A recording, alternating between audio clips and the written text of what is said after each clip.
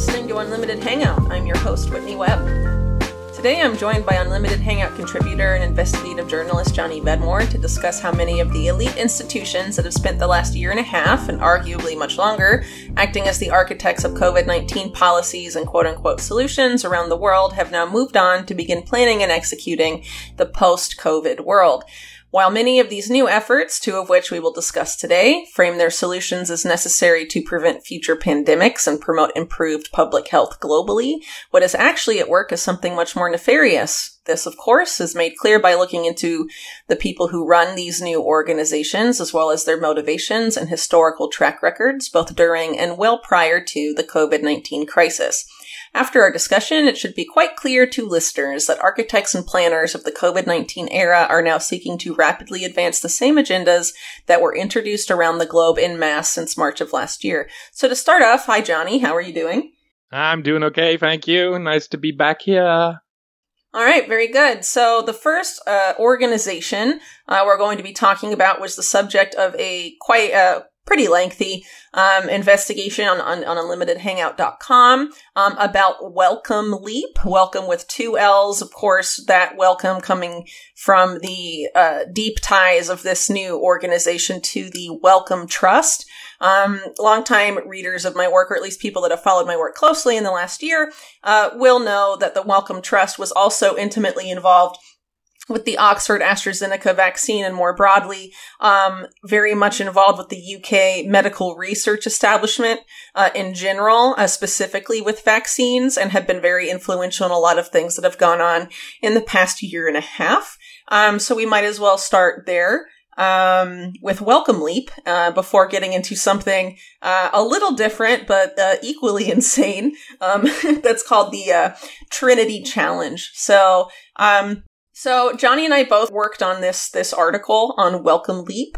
It was actually something that I'm surprised I didn't hear about sooner, to be quite honest, because it was launched, not that long after the COVID crisis itself began last year, in 2020. And, I spent a lot of the past year reporting on DARPA and then later on the Wellcome Trust as well, and was surprised to not have heard about this insane team up between DARPA and, former DARPA directors and the Wellcome Trust. So, where would you like to start, Johnny?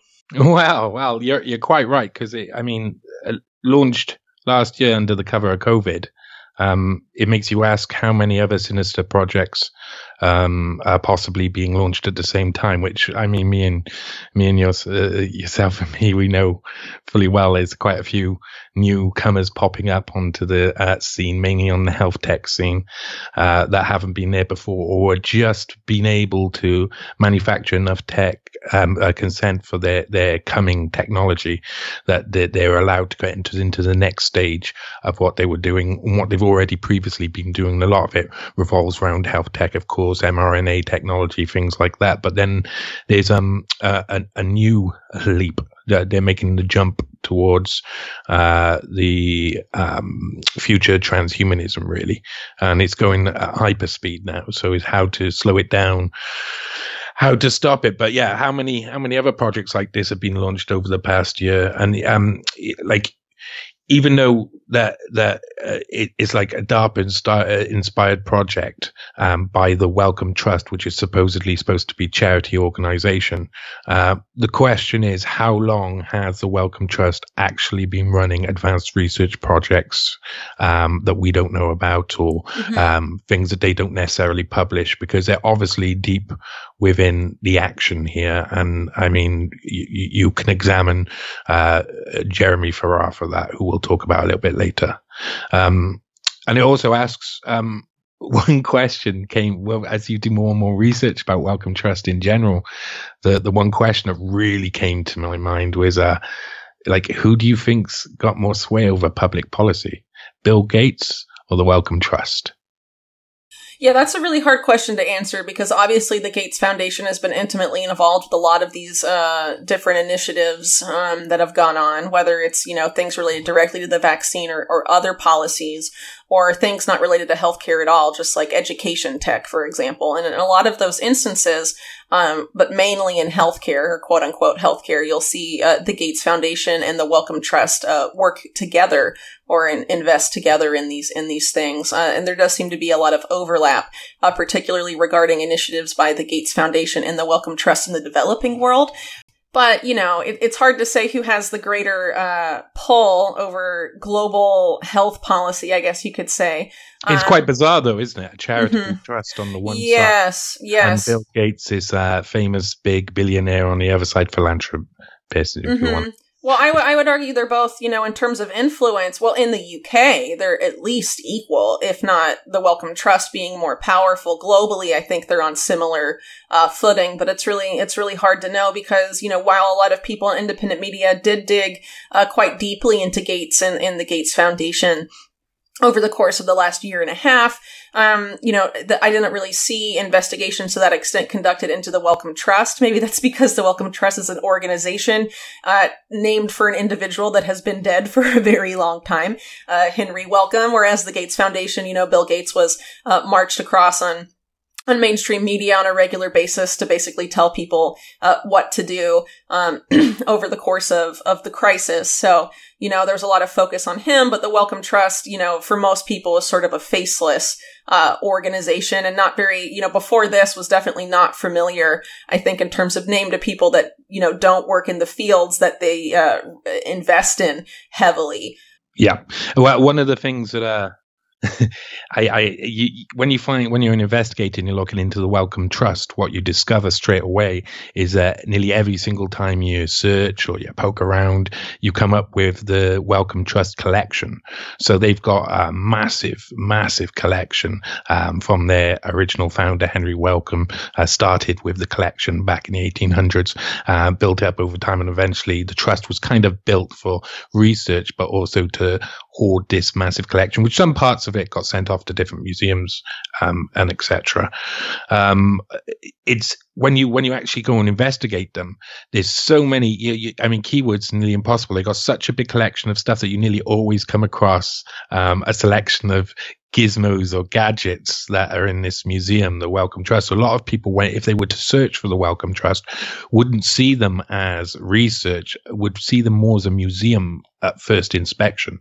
It would be more like a long online documentation of pieces of medical instruments and other things from the past.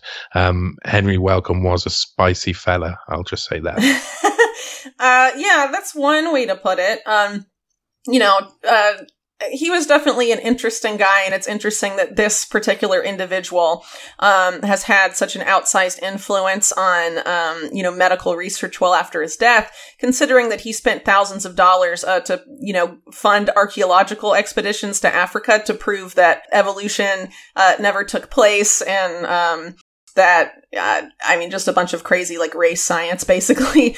There's a lot of positive spin on that where they say, he employed 5,000 African people at probably very, very low wages. They don't make. Yeah, and abused a lot of them, apparently. Yeah, there was a lot of abuse. Well, he had a bit of a history of rumors of abuse. There was also rumors of how he treated his wife with whips. But, we can get off that until another. Yeah, well, what I think is the most interesting is that all of his biographical information from the period has been heavily censored by the Wellcome Trust, and they've refused to make it available.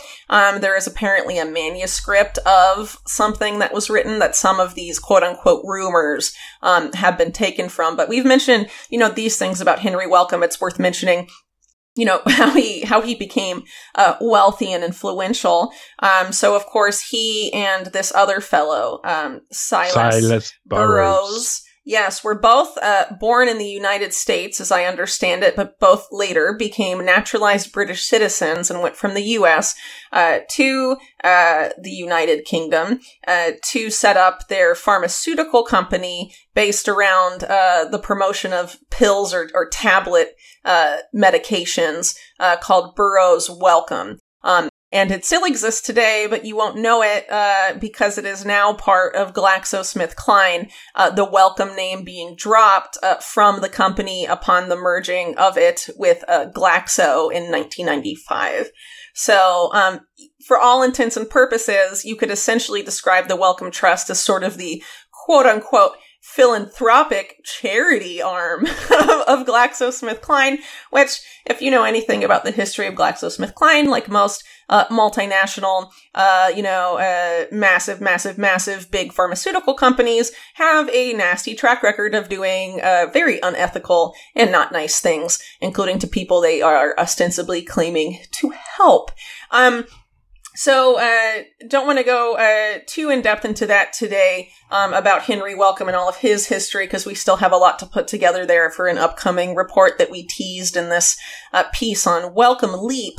But there is something I would like to reference, which is from a Sunday Times, the UK newspaper, an investigation into the Wellcome Trust from 1994, because remember, the Wellcome Trust has been around, I think, since Henry Wellcome died, and that was in the 1930s. So it's definitely an organization that has been around for a long time, but it appears that it grew substantially in influence and power at some point in the 1980s, when some changes were made that allowed the amount of their monetary assets to grow considerably, and thus the more money you have, the more influence you can exert over your chosen field, right? So, to quote from this piece in the Sunday Times, it talks about how basically the framework for the Wellcome Trust was set out very, very specifically in Henry Wellcome's will, and this reporter refers to it as says that it's considered now some of medicine's most important documents, just because of the Wellcome Trust's extreme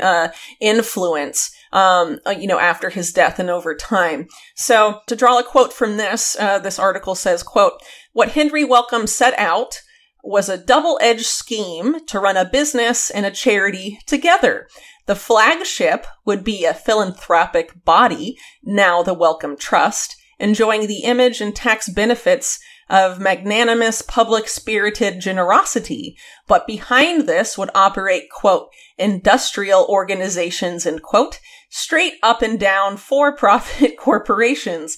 Today, these trade under the names of the Wellcome Foundation Limited, long wrongly assumed to be charitable, and its parent Wellcome PLC, end quote." So, basically, the Wellcome Trust was designed to basically be a business operating under the cover of being a charity. It was intended to be that way from the very beginning and set up by Henry Wellcome. By the way, Burroughs Wellcome was known for the time for being involved in unethical marketing practices of pharmaceuticals to doctors and other people, so it's not exactly surprising. But this is interesting because as I wrote about in the investigation I did into Jeffrey Epstein and Bill Gates, around the time of the turn of the century, 2000 or so, there was this big shift in quote-unquote philanthropy in the West, specifically in the United States, to essentially merge merge nonprofits, businesses, and philanthropy, obviously with businesses being the driving force there.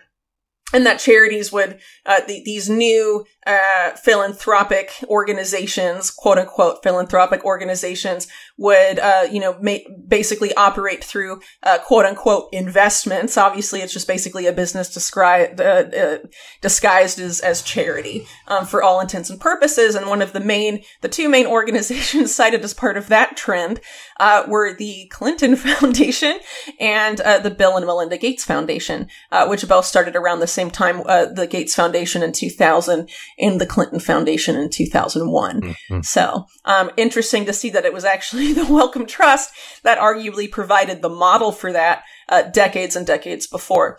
There is a lot to say about the origins of the Wellcome Trust that we will talk about later, but I think that will be very important to all of this. They seem very deep within the establishment, but the trust itself is worth around 29 billion, I think they say on their website, 30 billion.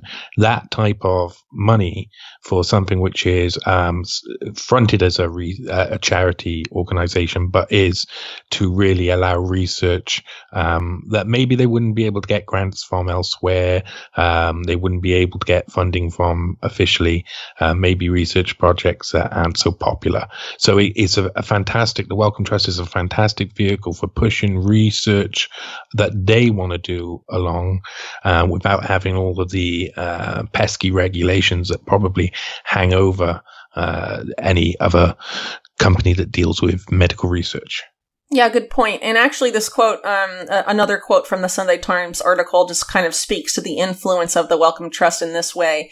Back then, decades ago, in 1994, in talking about the Wellcome Trust, it says, quote, "From these companies and charities through grants and sponsorships, government agencies, universities, hospitals, and scientists are influenced all over the world by the Wellcome Trust. The trust distributes more money to institutions than even the British government's Medical Research Council. Mm-hmm. In offices on the building's first floor, decisions are reached that affect lives and health on scales comparable with minor wars. In the conference room, high above the street and in the meeting hall in the basement, rulings in biotechnology and genetics are handed down that will help shape the human race." End quote. So back then in the early 90s, right before they merged with Glaxo to become GlaxoSmithKline, the company that, it was Henry Wellcome's, was also involved in this to a degree during that time. But then you have the Wellcome Trust openly pursuing biotechnology and genetics in a huge way back then, and it continues to do so today. And of course, both of those fields, as I note at the end of this Wellcome Leap article, that makes sense that it would be biotechnology and genetics there, because one of the most influential people, you could argue, in sort of this circle of academic elites and scientific elites, Julian Huxley, who was also the Director General of the first one of UNESCO, of the UN, when it was founded, basically argued for the promotion of these two technologies specifically, and actually in doing so coined the term transhumanism itself, which I think is quite fascinating. So basically, a decade before he did that, in 1946, when, UNESCO was being founded, in writing about his vision for UNESCO, he said, quote, that it was essential that, quote, "the eugenic problem is examined with the greatest care and that the public mind is informed of the issues at stake so that much that is now unthinkable may at least become thinkable," end quote, which is a really, as I note in the article, an astounding statement to make so soon after the conclusion of World War II. But I should have pointed out earlier also, in addition to being a prominent elite and thinker in British society during that period and influential in the UN and also on the global scene, Julian Huxley was the president of the British Eugenics Society, which still exists today. It's known as the Galton Institute.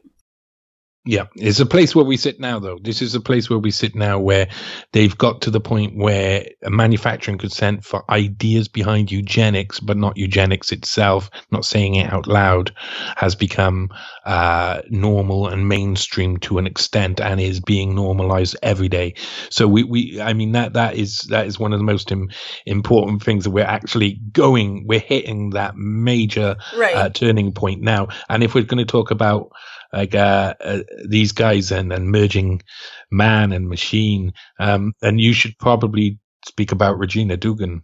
Yeah, well, I'll get there. I just wanted to add one more thing about Julian Huxley. So after he makes that claim about making the unthinkable become thinkable, he lays out essentially a plan to do that in a book that he entitled New Bottles for New Wine.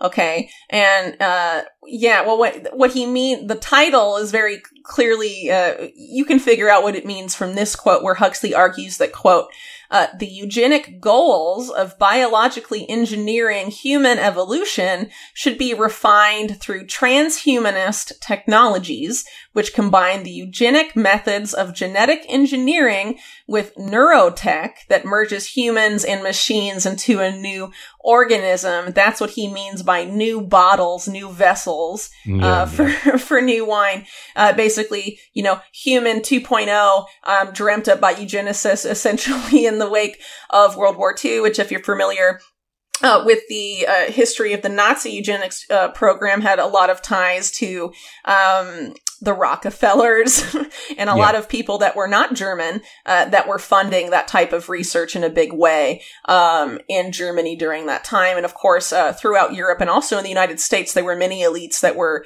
outspoken supporters of Hitler and specifically that eugenics policy. And really, before World War II, the leaders in eugenics were really the United States and the UK. What was quite amazing to me is that they leave a lot of these people, the idea of transhumanism leaves no place for humankind at all. They when you actually hear what they speak about, we're all going to be these vessels, and we're not going to be able to resist, and we're not going to be able to give in. We're not going to be able to resist temptation, and we're going to give in straight away. It's this idea that there's no place, once this starts, there's no place in the world for man, is something that it runs along line, the side of all of these themes that they push out about eugenics, is that this is the end of man. Yeah. And I really I'm amazed that people don't find that as disturbing when they say, well, it could help though. Or it could do this, or it could do that. There are people that have essentially been, I would argue, trained really by mass media to see promise in this types of stuff, not realizing the people that are behind this and what their motives really are. And going back to that quote I read from the Sunday Times article in the Wellcome Trust, the fact that rulings in biotechnology and genetics are handed down by the Wellcome Trust that will, quote, help shape the human race, that's quite significant. When you consider that now their latest venture, this Wellcome Leap, is overtly transhumanist in terms of neurotechnology and things like that, and also of genetics and bioengineering. And these have been interests of the Wellcome Trust for a very long time. So that's very important to consider moving on. And of course, the other organization they're essentially teaming up with here, the U.S. military, is DARPA. Of course, is also for several decades been intimately involved, particularly in the neurotech side of that, but also in the bioengineering side of that. A lot of this is being done currently at DARPA under their BTO office, their Biological Technologies office. But as you mentioned earlier, Regina Dugan, this is the woman who was chosen to lead Wellcome Leap. Yeah. Well, let me ask you, who is Regina Dugan, and why should parents allow her to experiment on an infant's brain? All right. Well, can you okay. We'll get to the infant brain aspect of Wellcome Leap in a bit, because that really deserves its own separate discussion. Okay, just start with who is Regina Dugan. Yeah. So apparently her name is with a hard G, so it's Regina, not Regina. I'm going to go with Regina. I'm sorry. All right. Well, I'm sure that'll make her mad. That's fine. Anyway, so Regina Dugan began her career at DARPA in 1996. She was involved initially and won some awards for some program that was involved in identifying landmines. I think it was called a Dog's Nose was the name of the program she led. And her time at her first stint at DARPA essentially concluded with her leading a counterterrorism task force in 1999. But she left DARPA somewhere between 2000 and 2001. But, after the invasion of Afghanistan, she becomes special advisor to the U.S. Army's Vice Chief of Staff, a position she held until 2003, which is, of course, the year that the U.S. illegally invaded Iraq. 2005, she creates a defense-focused tech firm called Red X Defense, which contracts with the military, and got a lot of DARPA contracts while she was director of DARPA, eventually leading the U.S. government to conclude that she was involved in several severe ethical violations, but she wasn't held accountable for any of that, despite the fact that Red X Defense was given all these contracts for technology that didn't work. So, for example, Red X Defense, because of what was going on at the time and the military's interests at the time, claimed to have technology to be able to detect IEDs, roadside bombs, that were obviously are mentioned a lot in relation to the occupations of Afghanistan and Iraq by the U.S. military. But it later came out that this supposed great technology produced by Dugan's firm was actually no more accurate in detecting these IEDs than flipping a coin. So useless, basically. There were a lot of these type of devices that came up during the Iraq War. It was like anybody could get a contract from the American government. They were just throwing money away. So, well, it tells you these people researching this stuff and doing a lot of this stuff don't actually care about soldiers. They're clearly part of, something more elite that's funding these things for other reasons. One of the bomb checking devices used during Iraq and Afghanistan was just a golf ball detecting device that didn't work, and they had redesigned and called it a bomb detecting device, but it just did not do anything.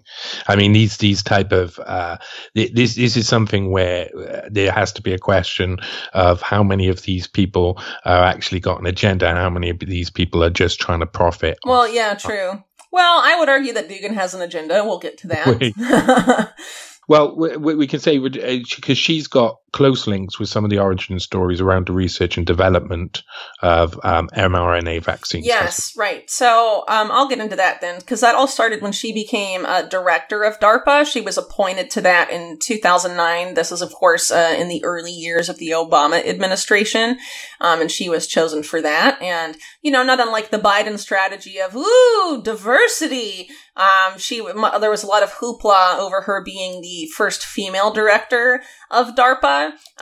But she's actually best remembered for developing this so-called special forces approach to innovation that she later takes to Google and Facebook and Silicon Valley in general. How great. Anyway, while she's at DARPA, she creates an office that has since been rolled into the Biological Technologies Office that was called the Transformational Convergence Technology Office. If you've been following people that have been reporting extensively on transhumanism, specifically in the past year or so, James Corbett being one example, convergence is a term frequently used to refer to the merging of man and machine. So unsurprisingly, the Transformational Convergence Technology Office focused on synthetic biology, machine intelligence, and how social networks could be used for those ends. Pretty interesting considering that she later moves on to basically create a DARPA equivalent at Facebook that was initially called Building 8. So anyway, getting ahead of myself.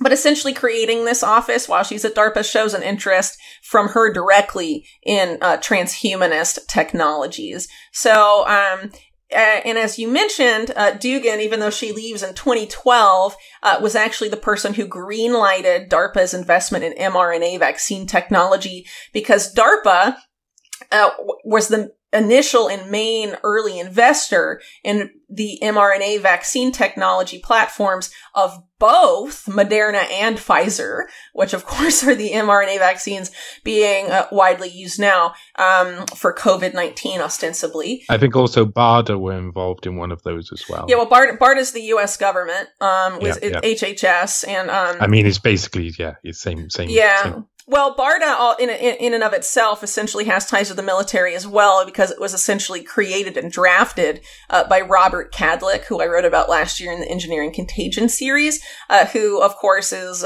his career started in the military infinitely. He's intimately connected to the military, was advising Paul Wolfowitz and Donald Rumsfeld in late 2001 about anthrax, among other things, before the anthrax attacks even happened. Very fascinating fellow. So anyway, he created BARDA and then was in charge of BARDA essentially. Rick Bright was in charge of BARDA for most of that time, but the boss of BARDA was Robert Cadlick during the COVID-19 crisis under Trump anyway. So I think that's pretty significant. They have very similar aims as well. How long, just off on a tiny tangent, how long do you think before gene therapy experimentation jumps from mRNA altering tech to DNA stuff?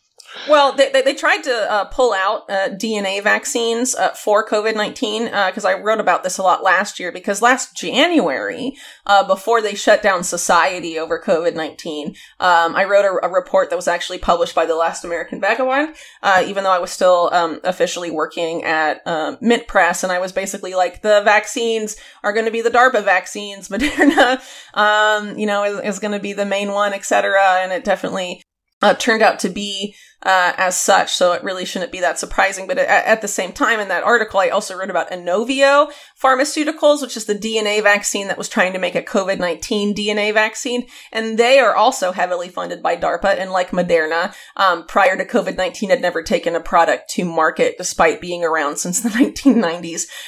So, a lot of commonalities there. And of course, we've had the people that developed the Pfizer vaccine from BioNTech openly saying that after the COVID vaccines, it's going to be mRNA cancer vaccines. Honestly, Moderna and all these other mRNA vaccine companies before COVID-19 were aiming mainly at cancer. It's pretty clear that that's going to be the next target specifically. And I wrote about recently how the Biden administration is trying to create a health DARPA, separate from DARPA, for the U.S. specifically, that they're claiming is going to focus on cancer treatment. Of course, that's going to be just an endless cash cow for mRNA vaccines. In a sense, I think they've learned something from the PR companies there. They're flooding the zone with organizations. They're putting out loads of organizations and making it impossible for anything else to breathe in there unless it's attached to one of these entities. I mean, if you look at Regina Dugan, and she's got all of associations, links with people like the Clinton Global Initiative, DARPA, of course, Google, Bilderberg, Council on Foreign Relations. It's going to always lead to the same question being asked: is what are these people working towards? And you think it's just transhumanism? Well, I mean, I think transhumanism, and they're pretty open about this when they discuss transhumanism, that it's going to create haves and have-nots in the transhumanist world, the people who are augmented and the people who are not, right? But, it's pretty clear the world they're trying to build is that the people who are not going to get the benefits of augmentation or whatever are basically going to be controlled by technology as well, just to a different extent, obviously, than the elite that plan to emerge in the society they're trying to make. So I think people should keep that in mind, because they do sort of frame transhumanism as, yay, we'll all, be great and evolve together with machines and la-di-da. I mean, they try and make it sound very utopian, but it very much has this elitism built into it.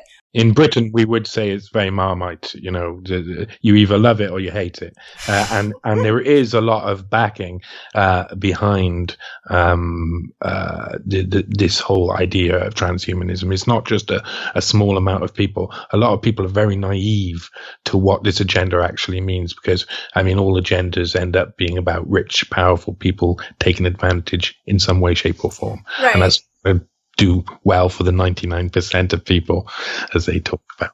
Well, not to get too off topic now, so I want to go back to Dugan and DARPA in this mRNA investment. So, as I mentioned earlier, DARPA actually made those investments officially in Pfizer and Moderna in 2013. Dugan left at the end of 2012, but she greenlighted that because she was the one meeting with the guy at DARPA, the DARPA program manager, that led those programs and then later led those investments after Dugan leaves, because she was basically headhunted out of DARPA and recruited by Google during that period, right? Yeah. This program manager at the time that was responsible for these mRNA vaccines currently is director of innovative technology solutions at the Bill and Melinda Gates Foundation. So that's interesting again to see them pop up. The classic crossovers. These are people are all in the same industry now, and the industry has just a couple of power players, really. Right. So, as I mentioned earlier, just a second ago, Dugan gets recruited to go work at Google. Of course, if you're familiar with critical reporting on Google, intimately connected to the national security state since its founding, the whole don't be evil PR campaign they initially had, but have since discarded, was to make you think that they were just some regular dudes and look at their kooky new product and, oh, they have a rainbow logo, they're so kooky, and look how their search page has different art every day. Wow, they're so neat. And they have such cool offices and people play on playgrounds at their offices and they're for adults. Wow. Like all this PR crap about them, obfuscating the fact that, NQTel, the CIA's venture capital firm, very involved with them, and, a lot more CIA involvement, is there in Google's early history as well for those that wish to investigate it. But that's, again, a story for another day. But in 2012, essentially, Google had acquired in 2012 Motorola Mobility, part of Motorola, and they essentially wanted to turn that subsidiary of Motorola they acquired and its assets into essentially their DARPA, a DARPA equivalent for the private sector, their company specifically, right? And that is abbreviated ATAP, Advanced Technology and Products Group. And it was actually, the person that actually made ATAP was Regina Dugan's deputy director at DARPA, her deputy, Ken Gabriel, surprise, chief operating officer of Wellcome Leap. And let me ask you there, is he any better than Regina Dugan?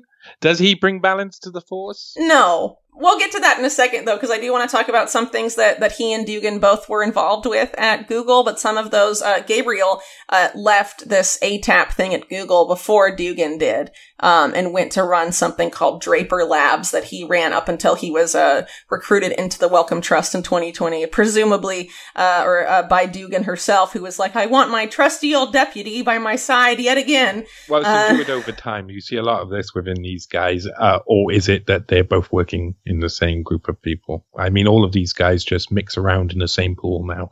And it's a real fantastic example of a bubble. Right. So, to go over some of the things that Dugan was in charge of, and Gabriel was also involved in this one. One is called Project Tango, which is now the basis of Google's augmented reality, businesses. As well as Project Jacquard, I'm not sure how you say it, which is essentially smart clothing, where basically a bunch of sensors and conductive wiring is woven into textiles. So you hardly notice it, but it's essentially no different from making your regular clothes or things that look like regular clothes wearables. And I believe they have since partnered with Levi's, Levi jeans and Saint Laurent. And so you can have fancy clothes that surveil you. Hooray! Yeah, there's a lot of that involved in the Wellcome Leap. They're trying to put surveillance all over your body. I mean, this is something that they're going to have to enter into now. Well, this is why she was chosen, I think, because she was doing this for Google. And just to wrap this up really quickly, the other thing she was involved with there were a digital tattoo to unlock smartphones. You may have heard about MIT and Bob Langer, who was actually involved in the founding of Moderna and is a scientist largely funded by Bill Gates, creating the quote-unquote digital tattoo as a vaccine record. So now you have digital, Regina Dugan making the digital authentication tattoo, digital identity, and then it's also a vaccine record. Of course, if you've read not just my reports, but those of other people that cover vaccine passports, the framework being set up there is to merge your financial activity, your vaccination records, and digital biometric identity all into one thing. So that's pretty interesting, Dugan's involvement in the early stages of that. And another thing she was involved with was the digital authentication pill, which you literally swallow, and according to her, turns your entire body into your authentication token, and was framed pretty intensely at the time in the media as basically making you a kind of cyborg, like that would be cool, or something. And at the time when Dugan was speaking about this publicly and showing the stuff off at some of these conferences, she says her work at Google is basically about fixing what she called the mechanical mismatch between humans and electronics. So that's essentially, fusing humans and machines. It's transhumanism. And as you mentioned earlier, while she was at Google, she was involved with the Clinton Global Initiative and the Bilderberg meetings, specifically the 2015 Bilderberg meeting where AI was a main topic of discussion, and Eric Schmidt head of Google, and I guess Dugin's boss at the time, was also an attendee and involved in those discussions. And he since went on to lead the U.S.'s National Security Commission on Artificial Intelligence, charting out, the U.S. military's AI policy for the foreseeable future. Anyway, to wrap up on Dugin, so what she did at Google, she essentially went on to do at Facebook, headhunted by Facebook and sort of nabbed from Google to create Building 8, which has now been folded into other aspects of Facebook. But her research that she started there, specifically their neural wearables, as they call them, which is basically non-invasive brain-machine interface technology you wear on your wrist and it reads your brain from your wrist. That continued well after Dugin left, and Facebook actually showcased prototypes of that earlier this year in, I believe, March. And they claim that in a couple of years that'll be widely available. So if you're familiar with a video Johnny and I did on Yuval Noah Harari, specifically the bonus episode on Harari that involves the interview between him and Mark Zuckerberg of Facebook, who was Harari's number one pal.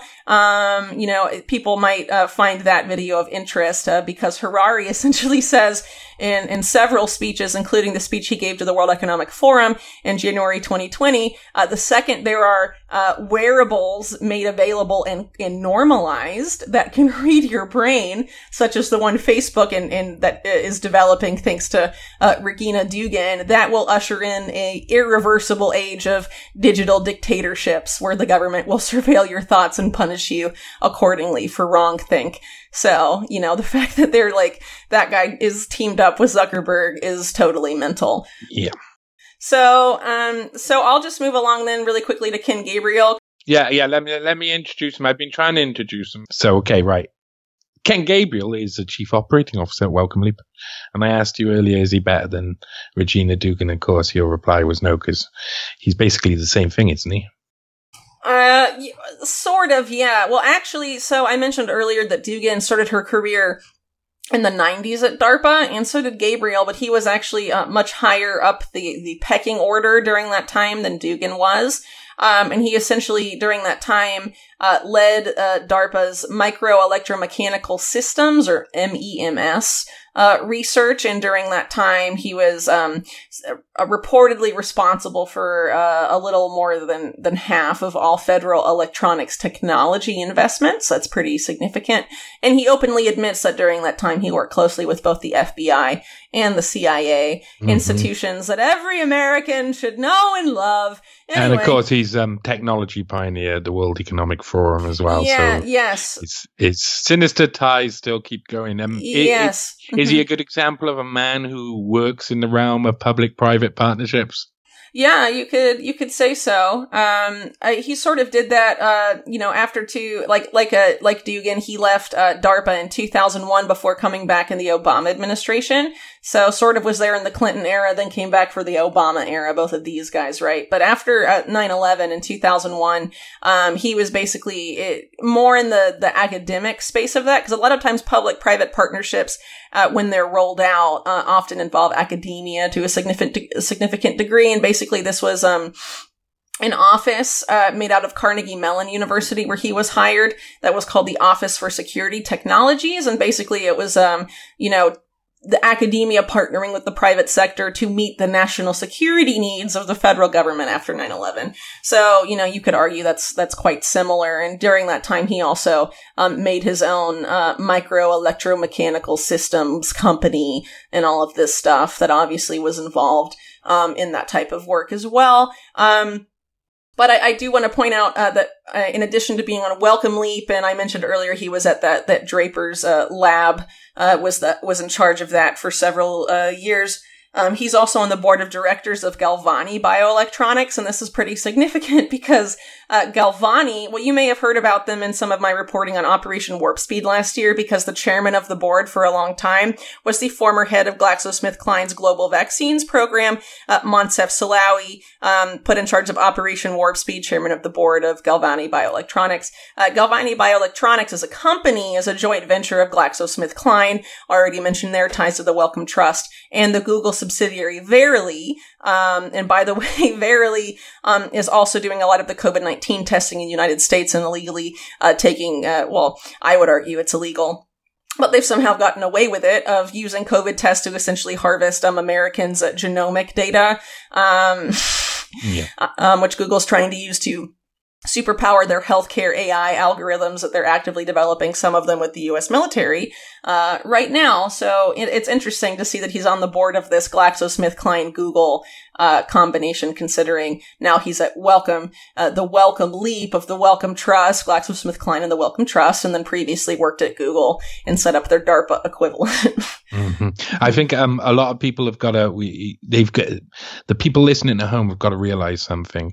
Even though these people come out with all of their ideas of what they want the future to look like, even though they say they want to implant this or they want to implant that, they want these technologies to be used widely in 2, 3, 4 years, and even though lots of people report this because it needs to be reported, don't believe that they're actually going to manage it to do it. Because I mean, I can't buy an ice cream with a credit card in a park at the moment because the technology isn't far enough advanced to be able for the card machine to work properly. We're not living in the technological peak of the technological revolution. We're right at the bottom level, and for what a lot of the things these guys want to pull off mean that they assume other things that haven't been allowed before are going to be able to take the place to actually lead them to their fantasy, imagination, their destination, whatever you want to call it. So there's a lot of people who will just use, fear porn about what they say as though it's going to come true, whatever. But it only comes true if you don't do anything about it, you don't fight back about it, you don't expose them, and you don't show them. So there's an element where people need to really get into exposing these people and not believing their hype at the same time. Yeah, no, great point. I've been saying that a lot in interviews recently. So in the interest of time, I'm going to skip the main person. There's 2 people at the Wellcome Trust or involved with the Wellcome Trust that are directors at Wellcome Leap, Jeremy Farrar and I think Mike Ferguson is the other guy.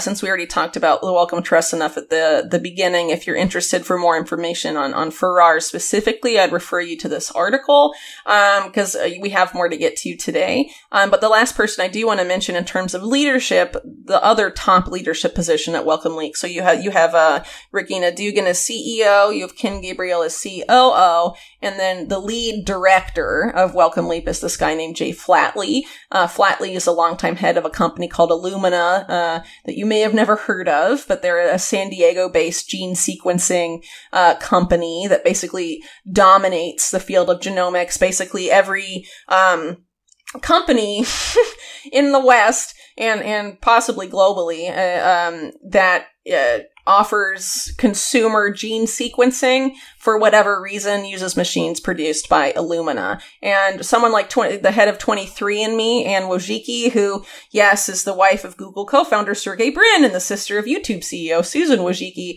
she openly said in a profile on Illumina that they're the ruler of this whole universe and no one knows that, referring to DNA sequencing and analysis. So that's very interesting when we consider this effort to bring precision medicine and gene-based medicine into the forefront, that this is one of the key people here. And actually in 2016, they launched an aggressive 5-year plan. Of course, that, if you do the math, that aggressive 5-year plan concludes this year, where they were going to try and make a global push towards gene-focused vaccines and therapies, and aggressively bring genomics out of research labs and into doctors' offices, making it a normalized part of everyday medicine for regular people, and at the same time also pushing for humans to be gene tested from birth to grave for not just health purposes, but also commercial purposes. And this is, of course, Jay Flatley of this company is, of course, another guy intimately involved with the World Economic Forum, speaking at several panels to this effect about how we can rethink biology and reimagine the world, all through the joys of genomic sequencing of babies at birth, which some people at the panel Flatley was at, that the WEF hosted, said should eventually become mandatory. So So, these are the types of people we're dealing with. One thing I want to say before you go on too far away from the topic, Jeremy Farrar, even though we're not going to discuss him in full here, there's a commonality between someone we may discuss in a little bit, a woman called Kate Lampard, Jeremy Farrar, Jay Flatley. All of these people have some form, like key linchpin gatekeepers of real data that can expose what's happening in the halls of power. Jeremy Farrar is so important to the Fauci emails showed that Jeremy Farrar was calling the shots basically on the global response. It was what he says how government should respond is the way it happened. Jay Flatley is the gatekeeper of the data that comes from all the COVID testing, because the majority of it will go through Illumina machines and will be tested in ways that Illumina set up to be functional with the machines that are probably updated via external processes. So if they wanted to change how things work, they probably could. Not saying that they have done that. And a woman we could talk about later, Kate Lampard, who's kind of the gatekeeper of some of the more controversial things that have happened in the UK over the past 20 years, including doing a lot of the investigations into Jimmy Savile on behalf of the government, doing investigations to a place called Kendall House, which I've talked about, which was a care home where a lot of the girls got abused, raped. They got drugged nearly all of the time, and they were having experimental drugs used on them. The woman who was actually administering the drugs, her husband worked for GlaxoSmithKline's, one of those units at the time. So it's like there's lots of connections with the other things too. But these people, these are the importance cannot be overemphasized. It's really important to realize that these are the key people at the top deciding exactly what you see and what you don't see, seeing, managing the data as it comes through, and making it safe for mass consumption. So these people are really important. Jay Flatley is definitely one of those with a link of Illumina, where he's not there anymore, but he's still is on the board. He's chairman of the board of directors, and still basically runs it. They put a previous Microsoft executive as his successor, but he's still basically in charge. I always assume that once people do something illegal, and just saying this, once people do something, they tend to want to distance themselves from it at the same time. So I don't know if that's happening there, but it's something that people do. Well, I think, Flatley's also gotten more involved with some other companies that he's joined the board of, so I think he's trying to exert more influence over things that Illumina is not directly involved in itself as a company, while still essentially signing off on the big decisions that company makes. I mean, that's my opinion. But since we've spent a lot of time talking about the people behind Wellcome Leap, who are obviously not good. It's important to look at the type of stuff, the programs, there's 4 of them, that they're funding, because, this is a multi-million-dollar organization. Each of their programs is like tens of millions of dollars in funding, and they expect to finish them all within 5 to 10 years. So this is definitely something we should be looking at. And as you mentioned earlier, it is possible that some of these technologies, won't actually succeed the way they hope for them to, but either way, they'll definitely have major consequences. Well, I think a lot of these experiments they're doing will lead on to things we don't know yet, we don't understand yet, and we have no knowledge of yet. So, it's moving all so fast, and progress seems to be exponential, especially within technology over history. So I'm sure there's a lot more to come that comes from these things that we don't expect. Right. So, the first program, to start off then, the first program of Wellcome Leap, the first one they announced, they call HOPE, which stands for Human Organs, Physiology, and Engineering. You can guess from the name that it's essentially about bioengineering human organs. So basically, there's two main program goals or research thrusts, as they call it. The first one is basically to grow and recreate human organ systems that, according to them, will have a functional immune system.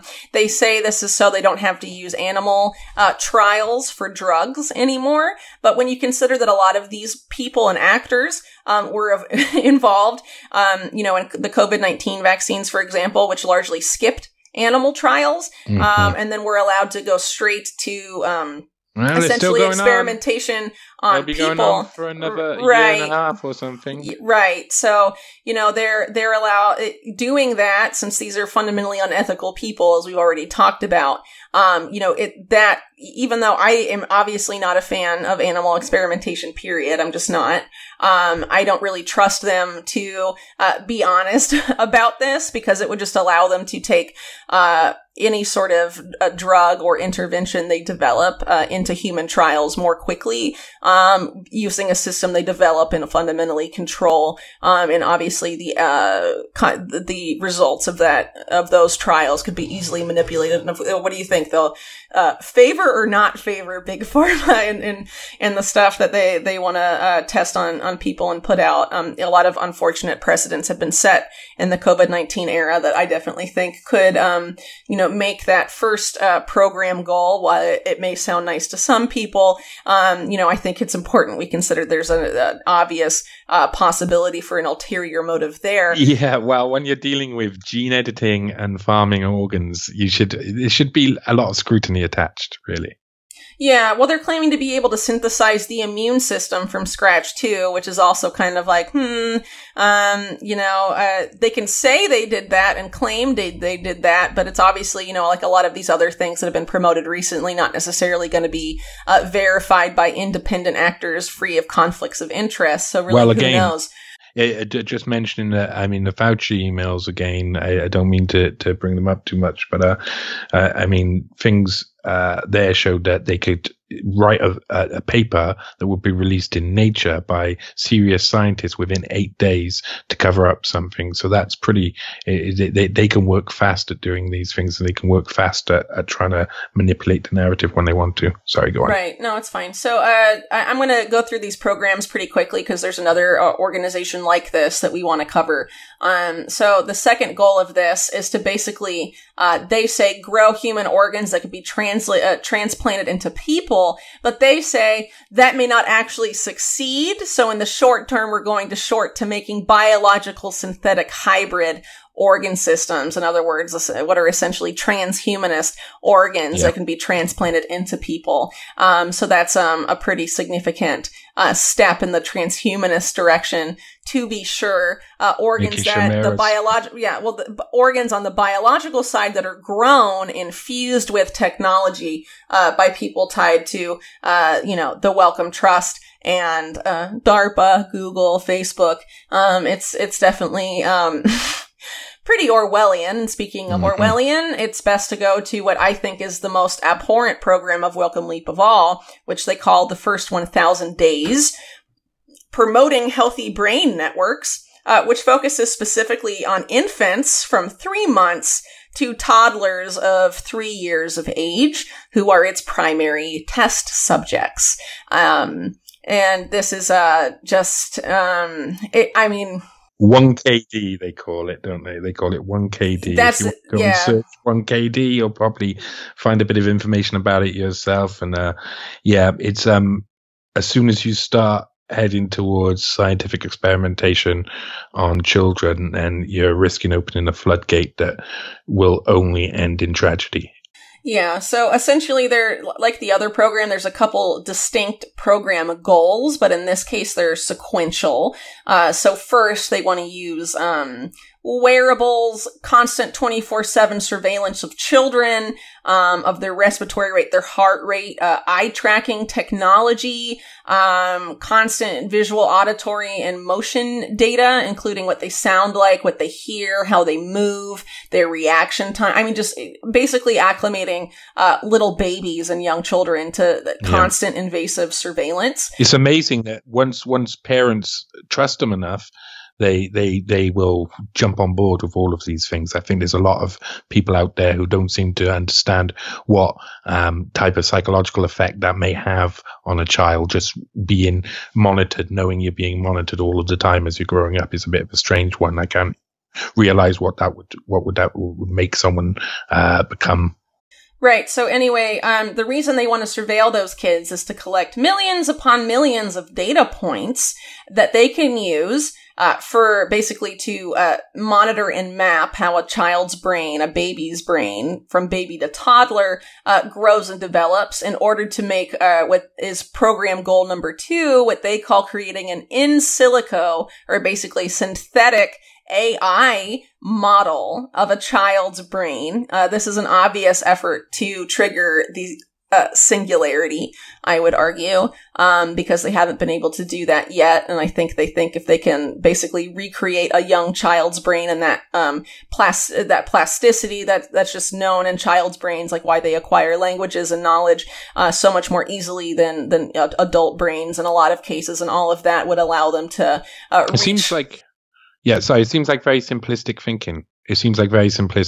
These people are intelligent enough not to. You'd think they're intelligent enough not to. They seem to be going through each stage one by one to try and trigger some form of singularity. So this seems like an obvious decision, I suppose, to recreate a baby's brain in AI and then develop from there and develop the way up, because they look at it so simplistically. They look at it through human eyes, and everything has to be a human. But to get to this, they've got to go through humans. Right. So anyway, after that, first they want to map kids' brains to make this model that they then produce into basically an AI synthetic brain. But then they want to go and within 10 years, they want 80% of children doing this before the age of 3 to essentially have their brain shaped to match the synthetic model, right? And they say this is a way to prevent children from falling behind in their cognitive abilities. Mm-hmm. And right? Who decides what the perfect synthetic model is for someone's brain? The Wellcome Trust and DARPA. I'm saying stay away.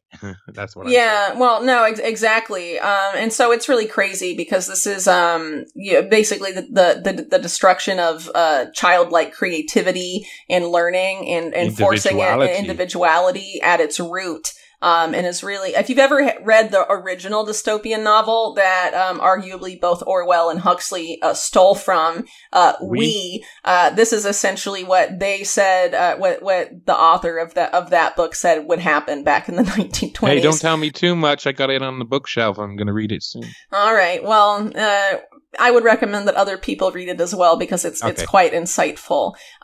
So I mean, this is a really just insane program. And really, I just think there needs to be some pushback to these people for even considering doing this, because what they openly say is they also want to use this to, quote, risk stratify children and predict, develop interventions to make developing brains fit this model, this AI model they want to develop.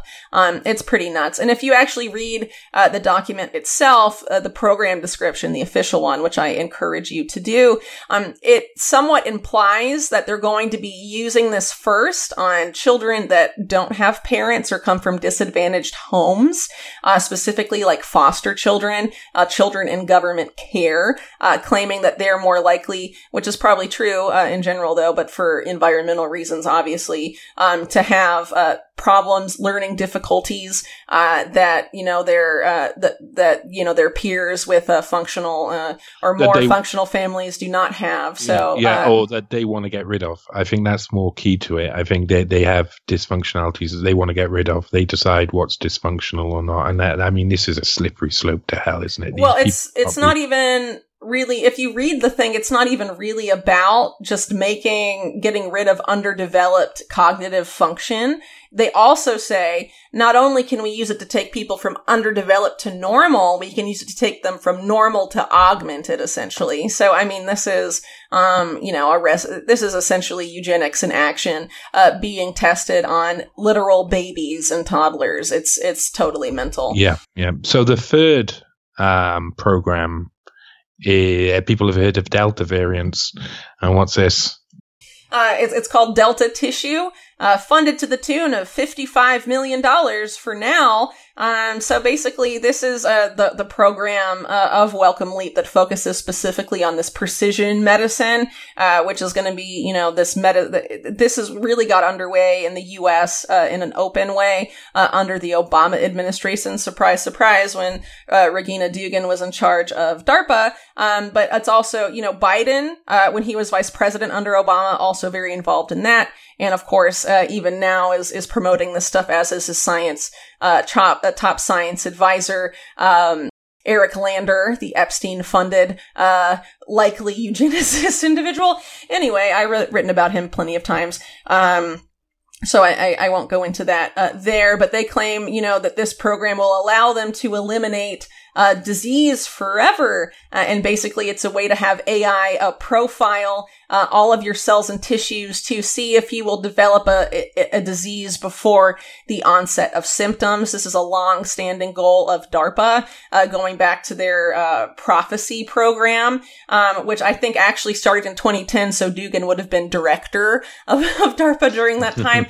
Funny how this all comes full circle, but it's continued to be a main objective of the U.S. military, and a lot of Silicon Valley companies are on board. I mentioned in the article, and as I reported last year, the Pentagon and Google teamed up directly last September to basically predict using AI if you'll get cancer before you show any symptoms of cancer. And of course, now they're trying to use the mRNA vaccines, or they soon will use the mRNA vaccines as a way to tell you they will prevent cancer or treat cancer perhaps before it even shows, because they'll say, oh, we sequenced your genes and you're susceptible to this cancer, but we'll give you this mRNA thing and then you won't get it. That is the future of medicine they're trying to create, and that is essentially what Delta Tissue is all about. They do like the Greek letters, don't they? They do like the Greek alphabet to try and make something sound a little bit more scientific and futuristic. They launched a program last week as well, the last of the programs, is it? Yeah. Mm-hmm. It's called Multi-Channel Psych. They call it Revealing Mechanisms of, I think it's pronounced Anhedonia, which they claim is focused on creating complex biological treatments for depression. But the reason they use anhedonia there is because they define anhedonia as being the most significant symptom of depression, but they define it as an impairment in the effort-based reward system. They note in the small print of their official program description later on that the reason they chose that is because they're not interested in investigating how to fix other aspects of depression, like reduced consummatory pleasure, the general experience of pleasure, or the inability to experience pleasure, i.e. things that would actually make depressed people happy. They're instead interested in how to investigate impairments to the effort-based reward system, i.e. anhedonia, essentially things that get in the way of a depressed individual being able to be a good worker bee, not necessarily about improving quality or enjoyment of life. That's a pretty significant footnote. Yeah. Mm-hmm. A lot of this has elements of fantasy cartoons from the past, like Judge Dredd and Megacities, Multi-Channel Psych, where they have like psych units and etc. They seem to be projecting a couple of things that they want to live forever and they want to be psychic. I think that's what a lot of these people are. Instead, I would say that multi-channel psych is more similar to the 1KD program for children, in that it wants to essentially, under the guise of treating depression, develop quote-unquote interventions that are essentially brain stimulation and brain manipulation to make people behave and act differently, and basically make them dopamine addicts that can just complete gamified tasks in the new, fourth industrial revolution work model all day long. In relation to the psych stuff, though, it's that is truly something that's come from fantasy novels. Some of this stuff it links around as preemptive awareness of illness, preemptive crime. Preemptive is all of the thing that's going around, and I think it's a big projection of wanting to know the future. Everybody fears the future. Everybody fears death, and these are the two things that they go on about. These people go on about all of the time. Right. So one of the ways what they want to basically get out of this program is basically developing what they say are new scalable measurement tools, which are, if you read between the lines in this program description, again, they're talking about wearables, which of course ties into the whole Internet of Bodies phenomenon that they wish to create. That's openly talked about by the World Economic Forum and the Rand Corporation and lots of these guys. And actually, Jeremy Lafredo had an article for Unlimited Hangout on that a month or two ago that I encourage you to check out if you're interested. But essentially, this wearable, they want it to be able to quantify your mood. Yes, based on your voice, facial expression, etc., quantify your sleep, movement, reward system functioning in the brain, and effort, motivation, and energy levels, your social interactions, among other things. This is crazy because if you remember a few months ago, Amazon released their own quote-unquote fitness wearable that tracks sleep, movement, your voice, and claims to be able to quantify your emotional state and mood. But imagine a world, for example, we already mentioned how they're developing this wearable ostensibly because they want to make sure that your reward processing part of your brain doesn't prevent you from being a good worker bee. So obviously has applications for the corporate world and making sure their workers stay in line.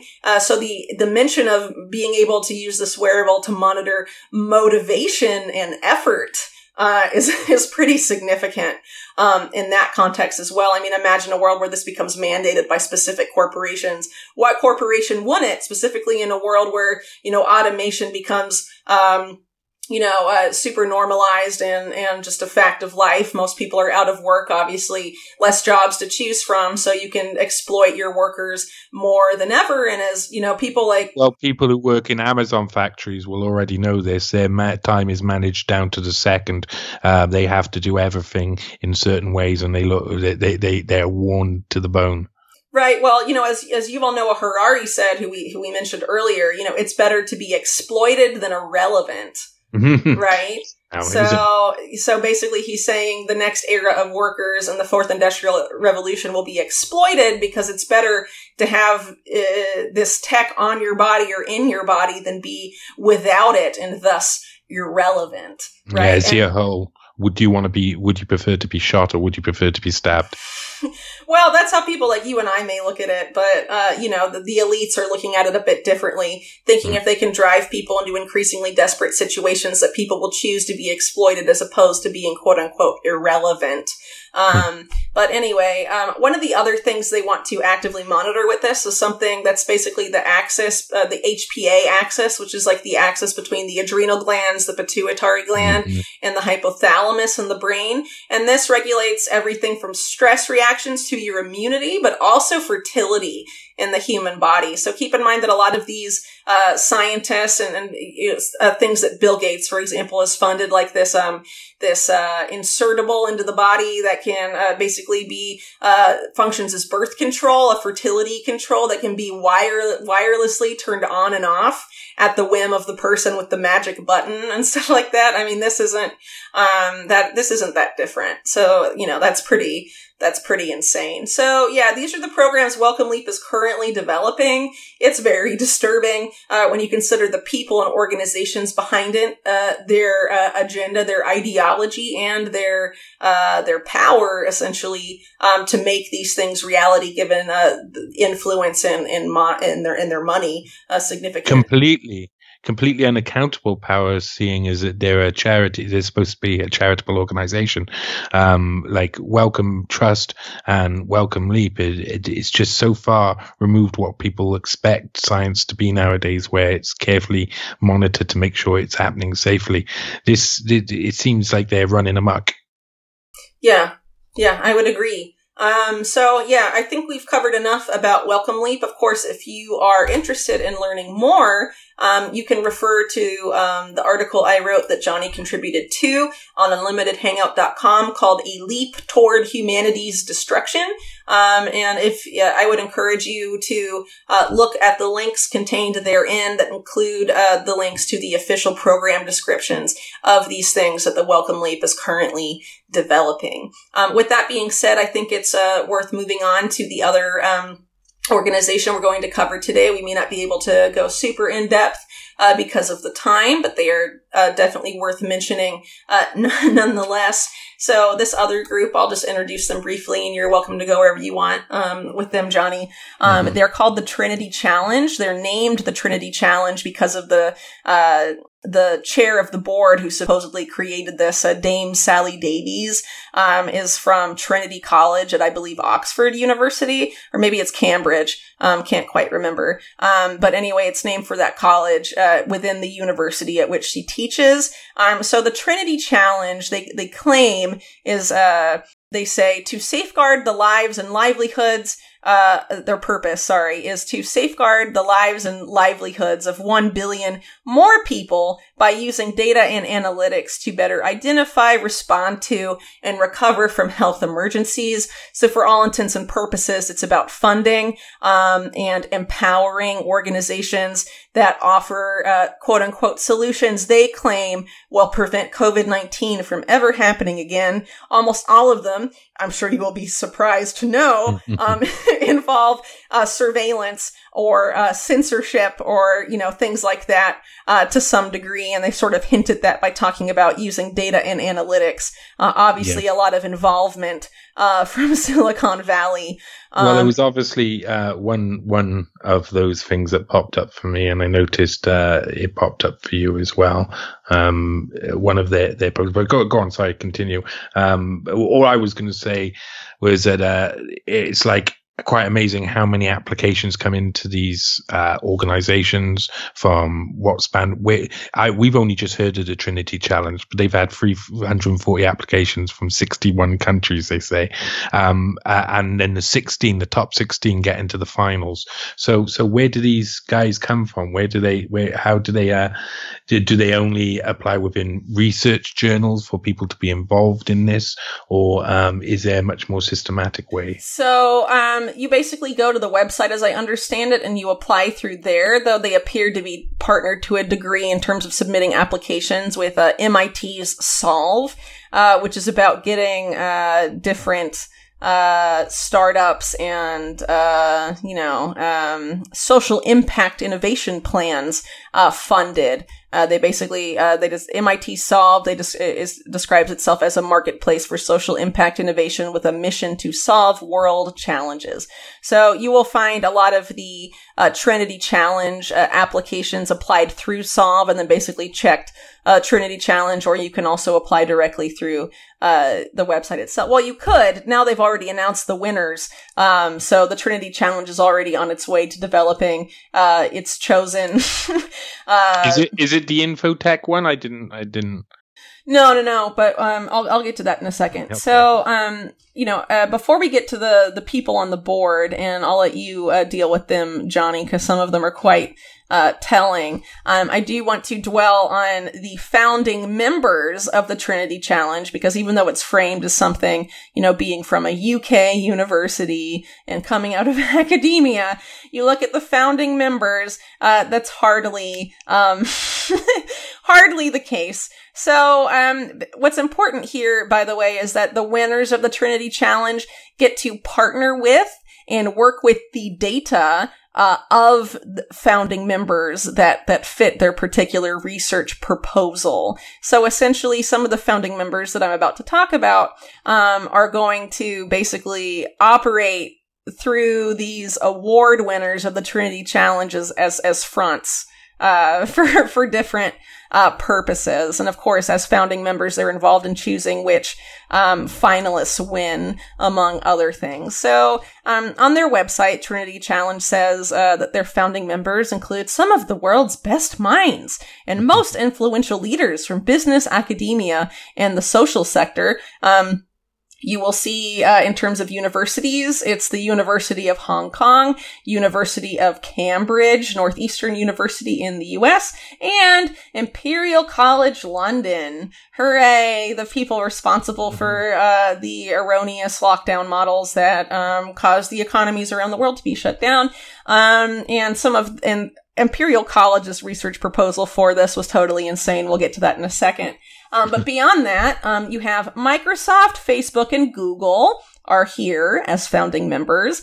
GlaxoSmithKline, who we've already talked about. Did you mention Bill and Melinda Gates? Or? Oh, not yet. I was getting there. The Bill and Melinda Gates Foundation is next. Everybody knew already. McKinsey and Company, the influential global consultancy firm par excellence.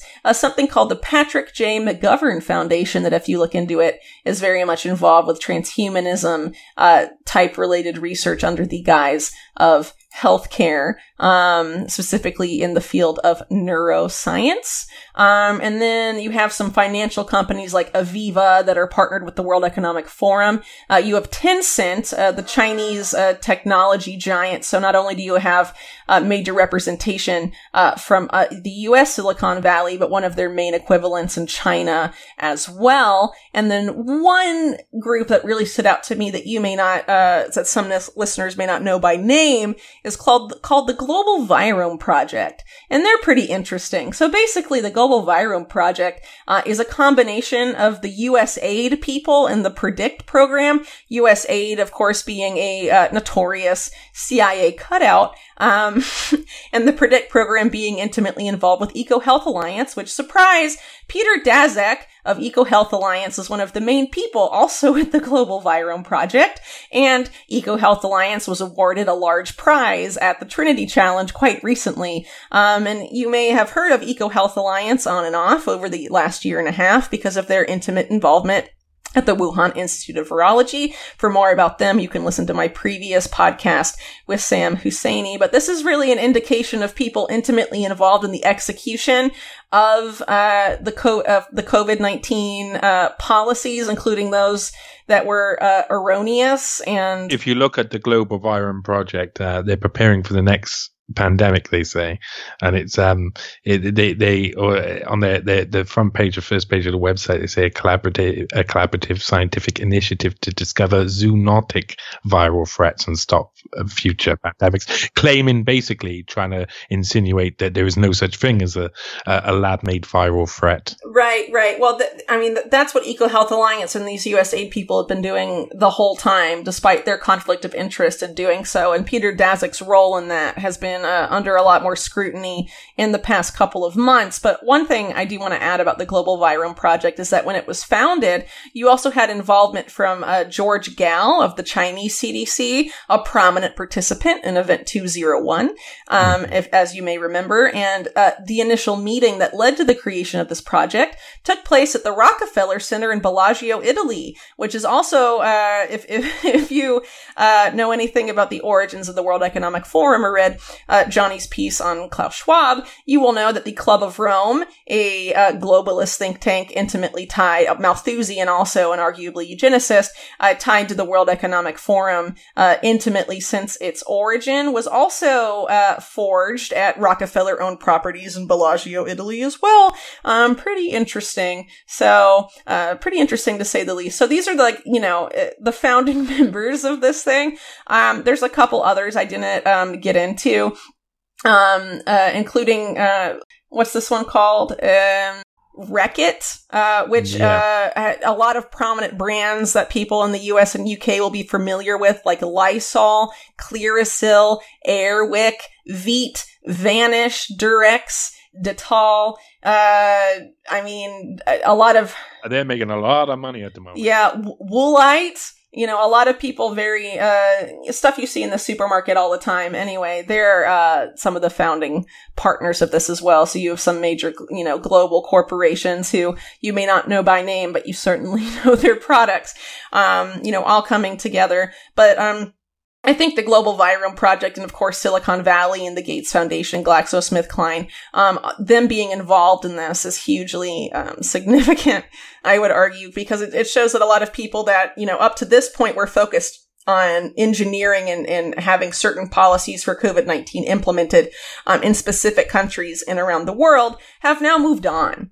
Just as we've seen with Wellcome Leap, they're now planning the post-COVID era, what comes next. And so Trinity Challenge is focusing on different areas than Wellcome Leap, but it's very much that same shift in agenda. So you don't have the Wellcome Trust here, but you have the Gates Foundation here, and you have Silicon Valley, and you have Imperial College, and you have EcoHealth Alliance, and these guys. So I think it is pretty significant. Yeah.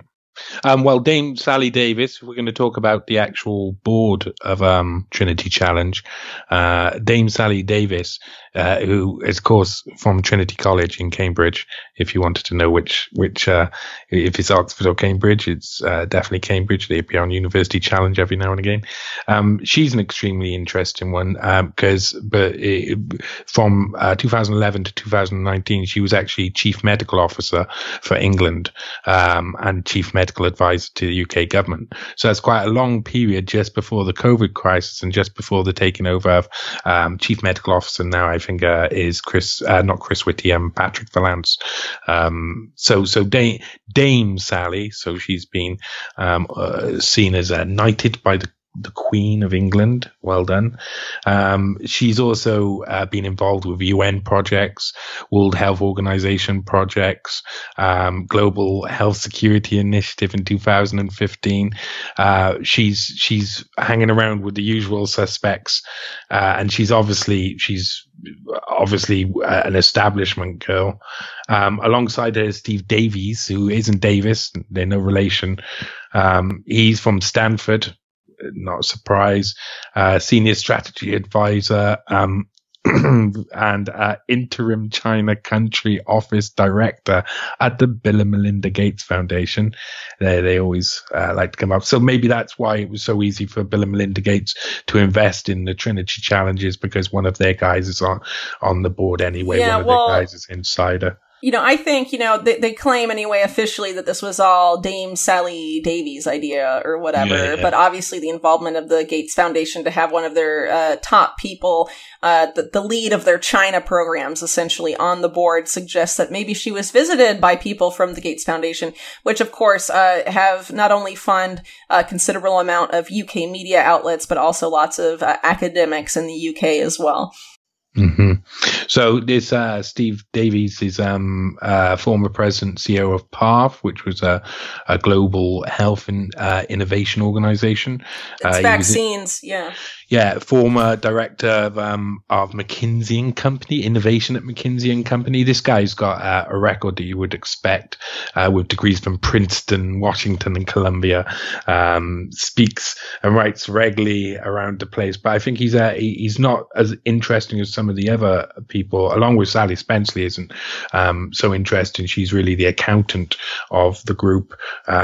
She's a trustee of the Royal College of Psychiatrists, where she sits on the Finance and Management Committee, lives in London, obviously a very establishment girl. But the one that really interests me, the Trinity Challenge member that really, really blows me away, is Kate Lampard, CBE. CBE means she's been honoured, of course, by the Queen and the royal family. Kate, I came across on a few occasions in the past when I was researching abuse, a care home called Kendall House, where they were testing drugs. Like I was saying earlier, they were testing drugs on young girls in the 80s. And when they needed to write a report on that, they went to Kate Lampard's company, Veritas, where they're an investigation company right in the heart of like Westminster, London, so right near the Parliament, where the big boys go to make sure all of the information comes out as they want it to. So really, I mean, that's not what they advise us. They say, oh, we're an investigation. We investigate things. But she led multiple investigations into Jimmy Savile case. And a lot of the information we know, they say, oh, we handle it sensitively, with sensitivity, but they're just trying to hide a lot of what happened. I mean, Jimmy Savile raped over 500 girls in this country, and that was one of he had so many links within royal family and the government of the day, really close with Margaret Thatcher and people. It was such an awkward investigation. They obviously needed to get someone good in on that. So Kate Lampard was a person they got in. She also worked they were commissioned by the board of Serco to investigate the Yarlswood Immigration Removal Centre and the treatment of the detainees who were there. She's your go-to girl for she's Mrs. Wolf. She's Mr. Wolf of this sort of thing. She's been there's not much about her around, you'll find about 2 pictures of Kate Lampard online. But if you read any of the reports written about sexual abuse cases that Veritas has been involved in, nearly every single one of them says all the information goes to Kate Lampard. All of the people go through Kate Lampard. Everything goes through Kate Lampard all of the time. No one else gets to see this information first but Kate Lampard. So it's very interesting that she seems like a real gatekeeper of some of the most sensitive information that's ever been outed in Britain. Yeah, pretty interesting to have her on the board. Basically, the UK government's mop-up woman. Yeah, completely extraordinary. To see her on this board, I mean, when you first found the Trinity Challenge and we started looking into them, to find out she was on the board is just astounding. I mean, she gets around, she really does. And she is a mop-up lady. She's fantastic at her job, obviously, because she's done it multiple times, and they couldn't have been anything more complicated than the Jimmy Savile case. She also, the people who were actually on the review panels who she put on the review panels were also in Kendall House on the Jimmy Savile investigation. Were also a couple of them were on the Kendall House investigation. So she used the same staff as well when they do their reports. And this idea of investigating for the establishment, so you can have an outcome that's beneficial for you. They're straight in Trinity Challenge. That's one of the first people they get on board. Extremely interesting. Yeah. So now that we've talked a bit about the people behind Trinity Challenge, as I mentioned earlier, they've already announced their award winners. Their award ceremony was on June 25th, so not that long ago. They had one grand prize winner, which went to this company in Thailand. The winning research proposal was called POD, with 2 Ds, which stands for Participatory One Health Disease Detection. If you're familiar with the USAID PREDICT program and the USAID people like Dennis Carroll and others who were involved at the previously mentioned Global Virome Project, you will know that One Health is essentially something that has come out of USAID. So, that's pretty significant. And so the group that operates this program is based in Thailand. It's called Open Dream.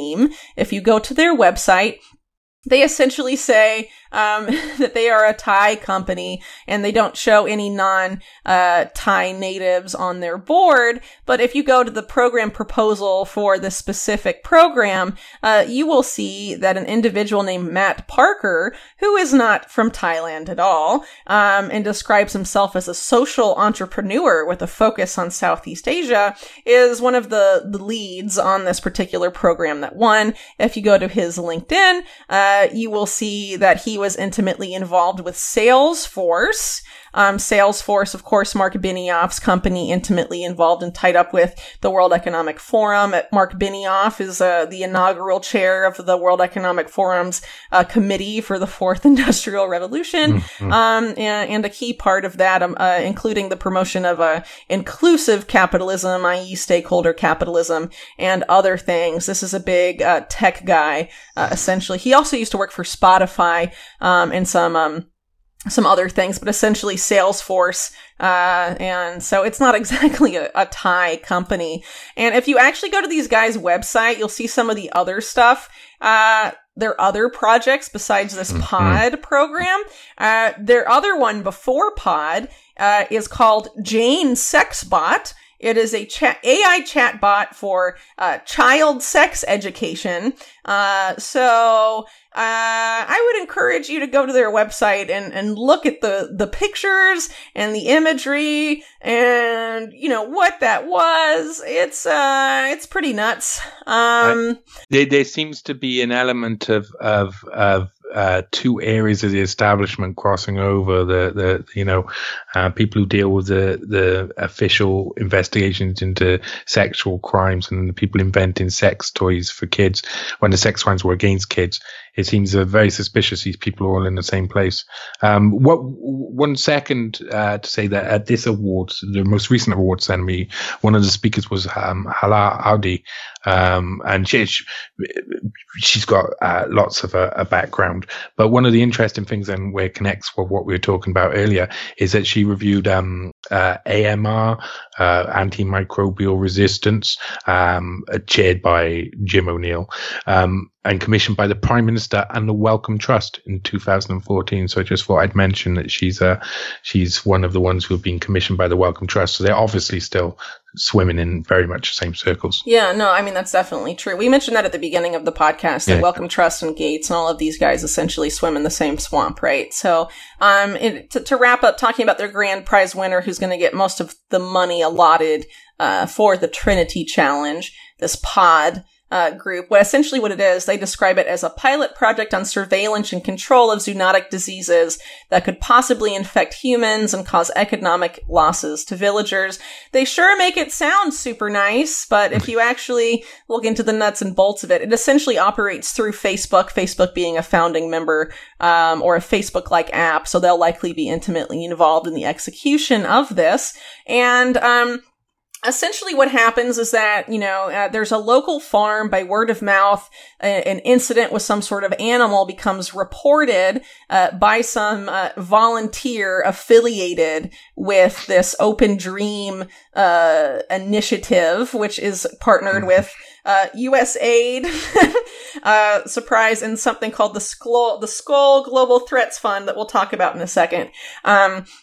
But basically, the volunteer reports that to an AI machine, which is then verified by another machine and a One Health expert, then notifying the local government, which then can come to wherever that farm was and decide to mass cull the animals,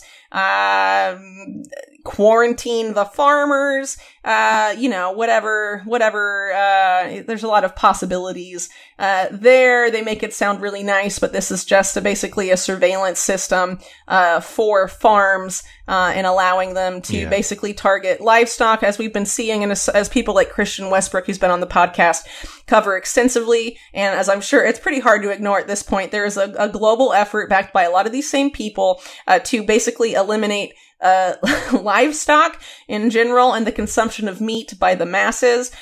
So this is pretty interesting to look at from that perspective. Potentially, they of course claim that almost all epidemics are of animal origin, despite evidence to the contrary. But that again is for another day. But it's just basically an effort to surveil rural areas that were previously unsurveillable. And this is focusing specifically in Southeast Asia and is partnered with some governments and local governments in Thailand. But one of the main partners, as I mentioned earlier, is the Skull Global Threats Fund.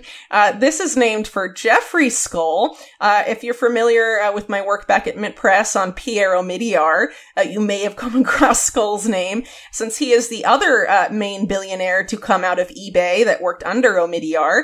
But Skull has basically positioned himself as the climate change activist billionaire, for example, funding and helping create Al Gore's An Inconvenient Truth, among other documentaries. And his Global Threats Fund is focused specifically on pandemic preparedness and climate change. It's very similar, if you're familiar with the Nuclear Threat Initiative, which I've spoken about before. It has a lot of similarities to that. So Jeff Skull is the billionaire, is the founder and director of this threat fund, and his number two, the chairman, is the former vice president of Google and executive director of Google.org, which is Google's philanthropic, quote-unquote, philanthropic arm. And of course, he's also involved with Salesforce, the World Economic Forum, and the Council on Foreign Relations. Interesting to see these organizations pop up over and over again. Right. So, as I mentioned earlier, they focus mainly on pandemics and climate change,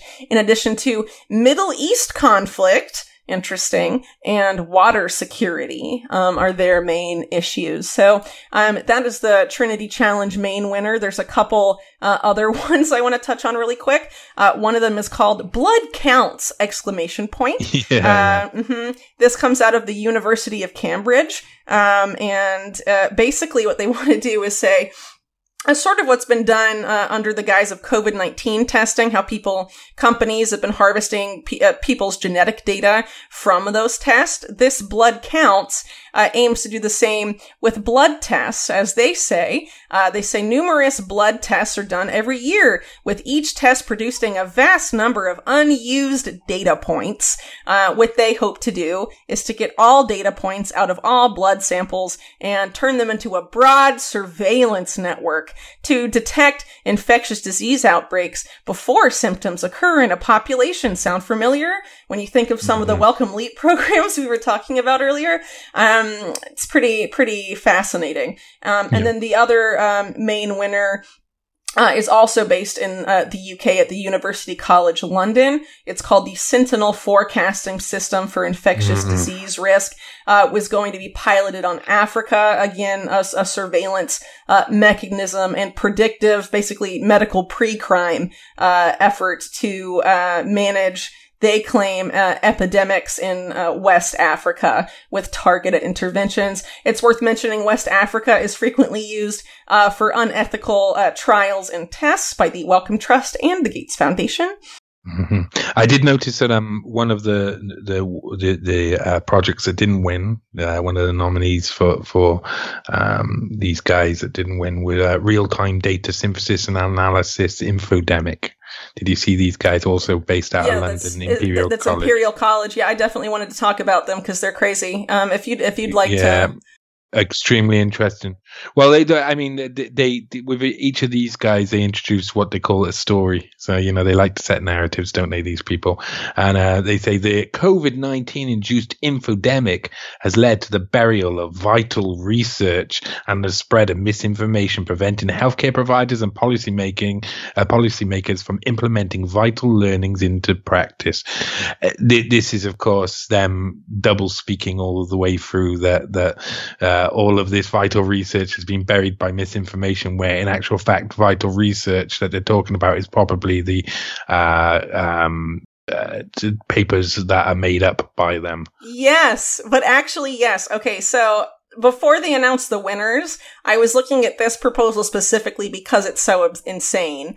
So this infodemic RADASA, for real-time data synthesis and analysis infodemic program, right? They specifically say, as an example, Imperial College London in the early days of the COVID-19 pandemic created a model that showed the world needed to lock down and people didn't follow it fast enough because there were competing models. Yes, and they're talking specifically about the highly discredited Neil Ferguson produced model. So what they're aiming to do with this platform is to basically take models and policies and scientific literature that are selected by these same crazy people and make it the only one available to healthcare providers and policymakers. Yeah, because otherwise there's too much information. What you want is one person to dictate to you all of the information. This is what it comes around with all of the time, because we're losing democracy. We're losing any idea of what democracy was. I don't think it was a very good system, but we're losing it to this idea that really well presented versions of dictators, dictatorships coming up, and despots, where they say, you only have to take in this one piece of information, not all the information, even though everybody knows to know the whole story, you have to know all the information. Well, apparently everybody doesn't know that. It's turned out that 50% of the world are completely clueless to what the real information is, unless they actually look up at it themselves, and most people are distracted. Well, one thing I do want to point out, even though this didn't win the main award, it's still on the MIT Solve platform, is likely to be funded by someone else, and they can say Trinity Challenge finalist to bump up their credentials. This is likely to be funded and implemented. And they're planning to use it specifically not just in the UK, but also the United States. So that's important. Really interesting, isn't it? They've all got their own little territory, but I think we're in danger of being cut off information-wise in the United Kingdom, United States from a lot of information that could come to us. So they're trying to put up every barrier so we don't know all of the truth. Yeah. I mean, that's beyond suspicion. You've got it. Really quick, I want to go over some of these other programs that were finalists. Striata is one. They call it a command center for predictive distribution. They don't say what for, but if you read what it is, it's for vaccines. Yes. So, Striata, an AI-enabled platform that brings hyper-specific insight to decision makers. It predicts who will and who won't show up for care, i.e. vaccination, forecasts supply utilization, and infers capacity and capabilities for each health point or health access point, and the healthcare system as a whole. I think the Soviet Union were doing similar things to that. Well, what's interesting here is that they're piloting this in Mozambique, Sierra Leone, and Tanzania, which, of course, we wrote about Unlimited Hangout. Well, I did along with Jeremy Lafredo, wrote about how there was essentially a coup in Tanzania not that long ago. So now they're part of this. But in addition to these countries in Africa, the United States, known for its vaccine-hesitant population, is also being piloted for this. That's pretty significant. A couple other ones seek to control mosquito-borne diseases using AI and sensors being piloted in the U.S. and India. Of course, people may know that in both Florida and I believe soon in Texas, if not already, there are genetically modified mosquitoes with unknown consequences on human health floating around. And if you, like me, have spent any amount of time in Florida, I was forced to live there for almost 18 years. You will know that mosquitoes bite people a lot. So, I guess we'll see what happens there. And of course, as I mentioned earlier, EcoHealth Alliance, Peter Daszak, right, is one of the founding members of the Global Virome Project, which in turn is a founding member of the Trinity Challenge. Peter Daszak, of course, won an award from the Trinity Challenge. How surprising, isn't amazing. It? I know. It's just so Didn't convenient. he also speak at the most recent award as well? I think he probably did. I didn't watch it, but yeah, it wouldn't surprise me. Anyway, they're planning to now use EcoHealth Alliance, of great infamy these days. Now will use artificial intelligence to map zoonotic disease risk at a fine scale with diverse data sources. And so, they plan to prevent future pandemics with this. No mention, as you said earlier, of the gain of function research in which they're intimately involved or their ties to the U.S. military. When was the last time that zoonotic viruses actually had any impact on the world? We'll never know. They claim it's all the time. Anyway, so another one is digital diagnostics. In Africa, more AI medicine being implemented in the developing world under the guise of preventing pandemics. Obviously, this benefits the Silicon Valley figures that are all founding, the top ones are all founding members of this Trinity Challenge. The other one is, again, a mobility data harvesting platform, basically phone data, that claims it will transform disease surveillance and response in emergencies, basically track and trace on steroids. And this is being piloted in Latin America, Chile, and Peru. Big surprise there if you're familiar what's going on with Chile right now, as we've talked about. I think the last time you were on, Johnny, is when we discussed that. And then the United Kingdom and the United States, Thailand, India, and Mozambique. Looks like U.S. and Mozambique are honestly in Thailand are the most targeted by the Trinity Challenge, which is pretty interesting to have the U.S. in that mix. Usually, it's just the developing world. I think it's an infrastructure thing. I think they might lead back to something to do with Oxford and Cambridge and where they have bases. But that's just me positing a guess. Right. So, that's the mobility thing. And, I forgot to mention this digital diagnostics thing. So not only is it using these AI developed diagnostic methods, but it all gets uploaded to the cloud. Everything that is recorded through these diagnostic tools developed by Silicon Valley go straight to the cloud, allowing them to feed, their AIs with more and more information, which we've talked about considerably. And I think the other ones as well, similar themes, rapid tech-based diagnostics and increased surveillance of different things, whether it's rural areas or sewage, which is something actually ongoing in the U.S. right now. HHS has been doing this in collaboration with Palantir. I wrote about this last year. And also greater surveillance of social media as well. Sewage, social media, and other sources. Well, sewage and social media seem to go increasingly together these days. Right. And so this other one, there's another one that's pretty interesting that's also being piloted in the US, UK, but also India. This is coming from UVA, the University of Virginia, who, by the way, Philip Zelikow of the University of Virginia, formerly of the 9/11 Commission, is now on the COVID Truth Commission. Zelikow. As we talked about in the last podcast with Sam. So their project is called BioGym. Biosurveillance via immunological, genomic, and epidemiological models. And basically they say they will analyze with AI the impact of variants on herd immunity and vaccine effectiveness. Wow. That'll be interesting given, all we hear about variants constantly in the news Delta these days. Variant, Delta plus variant, Delta premium variant. And the last ones I want to touch on that actually got some of the top awards here. So many of them are just based on AI, but there's one that's called MEDSHR, Insights and Early Warning System. This is early warning system using social listening technology. Again, though, the preemptive technology makes me social think, media. Yeah, they're all desperate to know not only what people are thinking, but what they're going to do in the future. That's the real, and it really does come down to a base level, like instinct. I think that's been throughout humanity and caused most of the wars and everything. Is that these people are looking for the unachievable. Yeah, well, beyond that, we have to focus on Facebook's role here, and also Google, because, YouTube is also a big part of this. It's not technically social media in the same way Facebook is, but people comment, people interact on the chats. So, this is really an indication that people need to get the hell off of these platforms sooner rather than later, because not only are they trying to surveil them supposedly as early warning signs of pandemics and disease, people say, oh, I'm sick on Facebook or whatever, and, they'll lock down the community, that's basically what that is implying. But you have to keep in mind too, in the US, Facebook is now intimately part of this domestic terror strategy.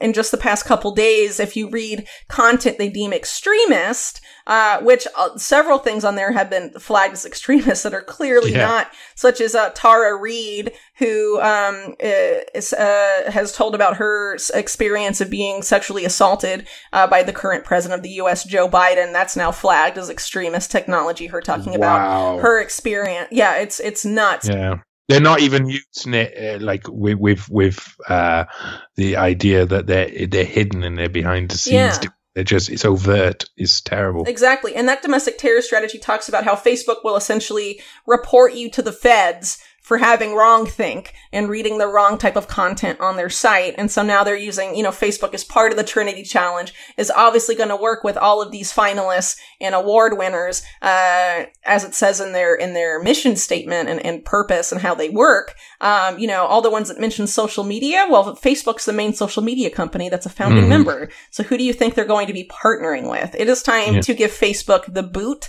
Screw them. But I know a lot of people, I completely agree with you. I'm with you. I know a lot of people who are stuck on there in the sense that they have no understanding of what reality is. They're like good Facebook doggies, all of them. They really just, anything that goes against what Facebook would believe, they also hold in low regard. They seem to be very brainwashed. Facebook for a long time has curated their algorithms and manipulated and altered what people see and think is actually happening, etc. So, the more people spend time on that platform, the more likely it is to happen. And they've openly experimented on manipulating news feeds to change people's emotional state. and stuff like that. So, I mean, it's definitely a highly manipulated platform. And that means they're also doing testing on predictive emotional responses, which is, yeah, too much.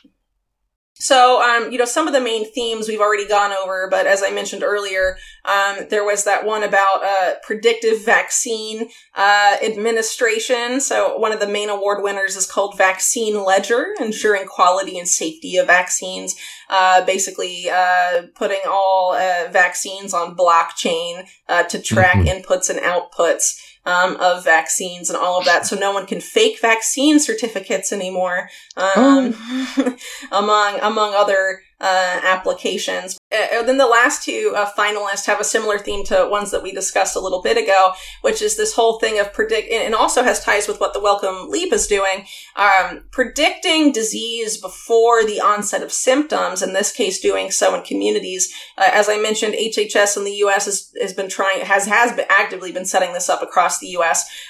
With smart sewage sensors that supposedly can detect COVID-19 before it shows up in the population or whatever else. And the people that developed those sensors have openly admitted that it has lots of uses beyond COVID-19 that technocrats will not be able to resist. Unlimited Hangout has that report for those that are interested in reading about it. But several of these are interested on these predictive health as a way to stop pandemics. So one is called Living Goods, supporting digitally enabled community health workers to strengthen health systems. Pretty interesting. Anyway, this one's being all in Africa, digitizing the performance of community health workers so it can all be surveilled and monitored, and things can be predicted before they happen with AI and what have you. And then the other one is called DSINSDA, which is their way of abbreviating disease surveillance with multimodal sensor network and data analytics, basically putting smart centers throughout entire communities. The United States and the Philippines, the U.S. seems to be like one of the main targets for this stuff, which I find really fascinating.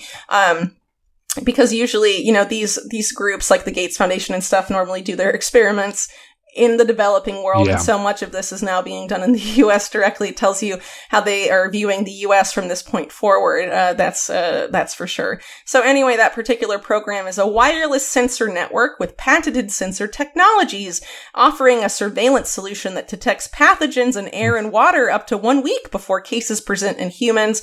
Wow. Yeah. So they'll, be like, oh, well, no one has symptoms yet, but we're going to have to lock you down. Things like that. Okay.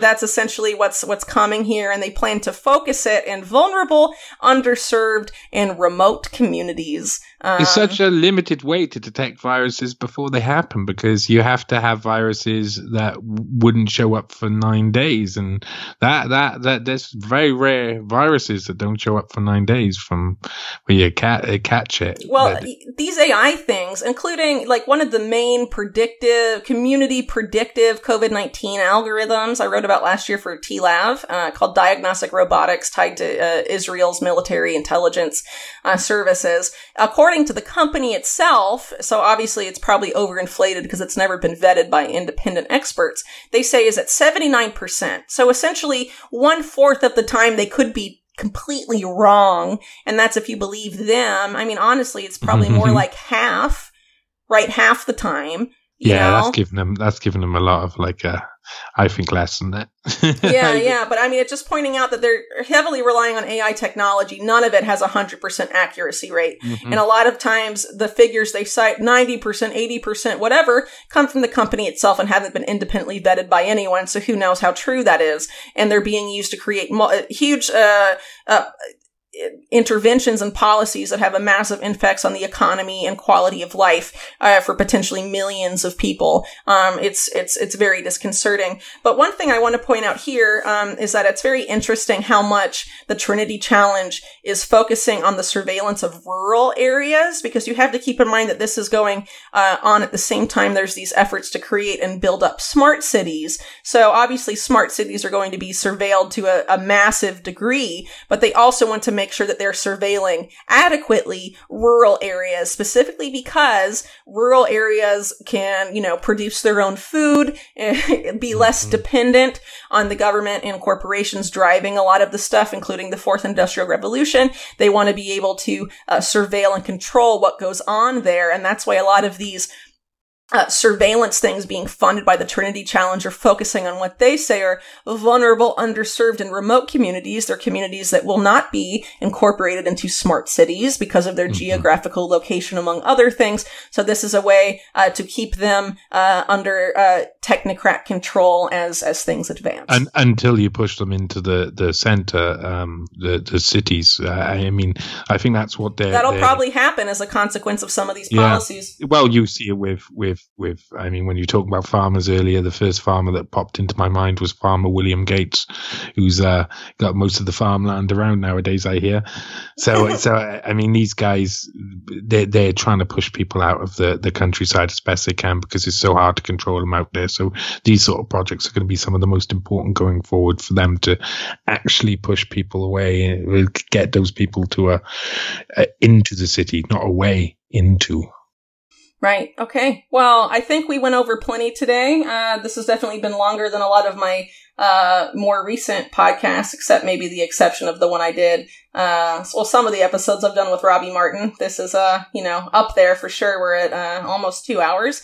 So, we'll keep it there. But I just want to mention Trinity Challenge and Wellcome Leap are just two organizations already actively planning the post-COVID era that is based on surveillance, eugenics, and transhumanism. It needs to be stopped. They are just starting this. They are trying to keep us all distracted by COVID variants and various other things, the Britney Spears conservatorship, whatever, to distract our attention from what they're building behind the scenes. Do not be fooled this time. We cannot afford to repeat what happened in the last year and a half. Let's pay attention to what these people are doing, what they're building, so we can say, no thanks, and stop it, because your consent matters. They want to cast a lot of these technologies, including the ones at Wellcome Leap, as inevitable, but a lot of that depends on their PR, claiming that this is progress for humanity and not eugenics, which is what it actually is. So, I would urge you to share this information as widely as possible, whether in the form of this podcast once it becomes publicly available, or maybe someone will hopefully write about the Trinity Challenge maybe before we manage to get to it. We had hoped to do that, but, a lot going on these days. But what's ultimately is more important than anything else is that the info gets out. These people are held to account and challenged by the public as much as possible, because a lot of people doing these experiments and these things, whether it's at Wellcome Leap or the Trinity Challenge, are academics. They're not used to getting public pushback for this stuff. You can write them emails. You can write their supervisors and administrators at their universities emails, plan events, whatever, to tell them, protest against what they're doing, among other things, or inform them what agenda they're ultimately playing into. They are not used to that pushback, and I think some of these people should know that there is a significant contingent of the global public that is fundamentally against the future that these people are helping to build. Indeed, and I have to say that the importance of these players that we've talked about today, really, I have to repeat it, cannot be overemphasized. We are truly, they're like the belly of the beast. They are examining and investigating them will let you see who they work for, and that's really important. So this is part of the reason why we do the work we do, is to make sure that you can see the real players, the real people. Stay away from the distractions of things like Britney Spears and Marilyn Manson, and actually deal with the real world and things that are actually happening, that are being things that are being enacted by unaccountable people. Exactly. I think that's a great point to end it on. So thanks everyone for listening. A special thanks to our subscribers who get access to this episode first. Everyone else gets it we lowered the paywall time, so it's about 5 days or so until it becomes publicly available. But we urge you, whether you're a subscriber or not, once it's publicly available, to share this podcast widely, because the information is getting out there is more important than anything else. And of course, we're fighting a major battle against censorship all the time. And, if you're an independent media, please consider covering some of this stuff, because I would argue, and I think you would too, Johnny, that it's not getting enough coverage. Yeah. Mm-hmm. And especially when you look into it, I think part of the reason is there's so much stuff going on, but I do fear that there's a problem in the independent media, that some of the independent media are becoming repeaters rather than actual journalists or actually investigators.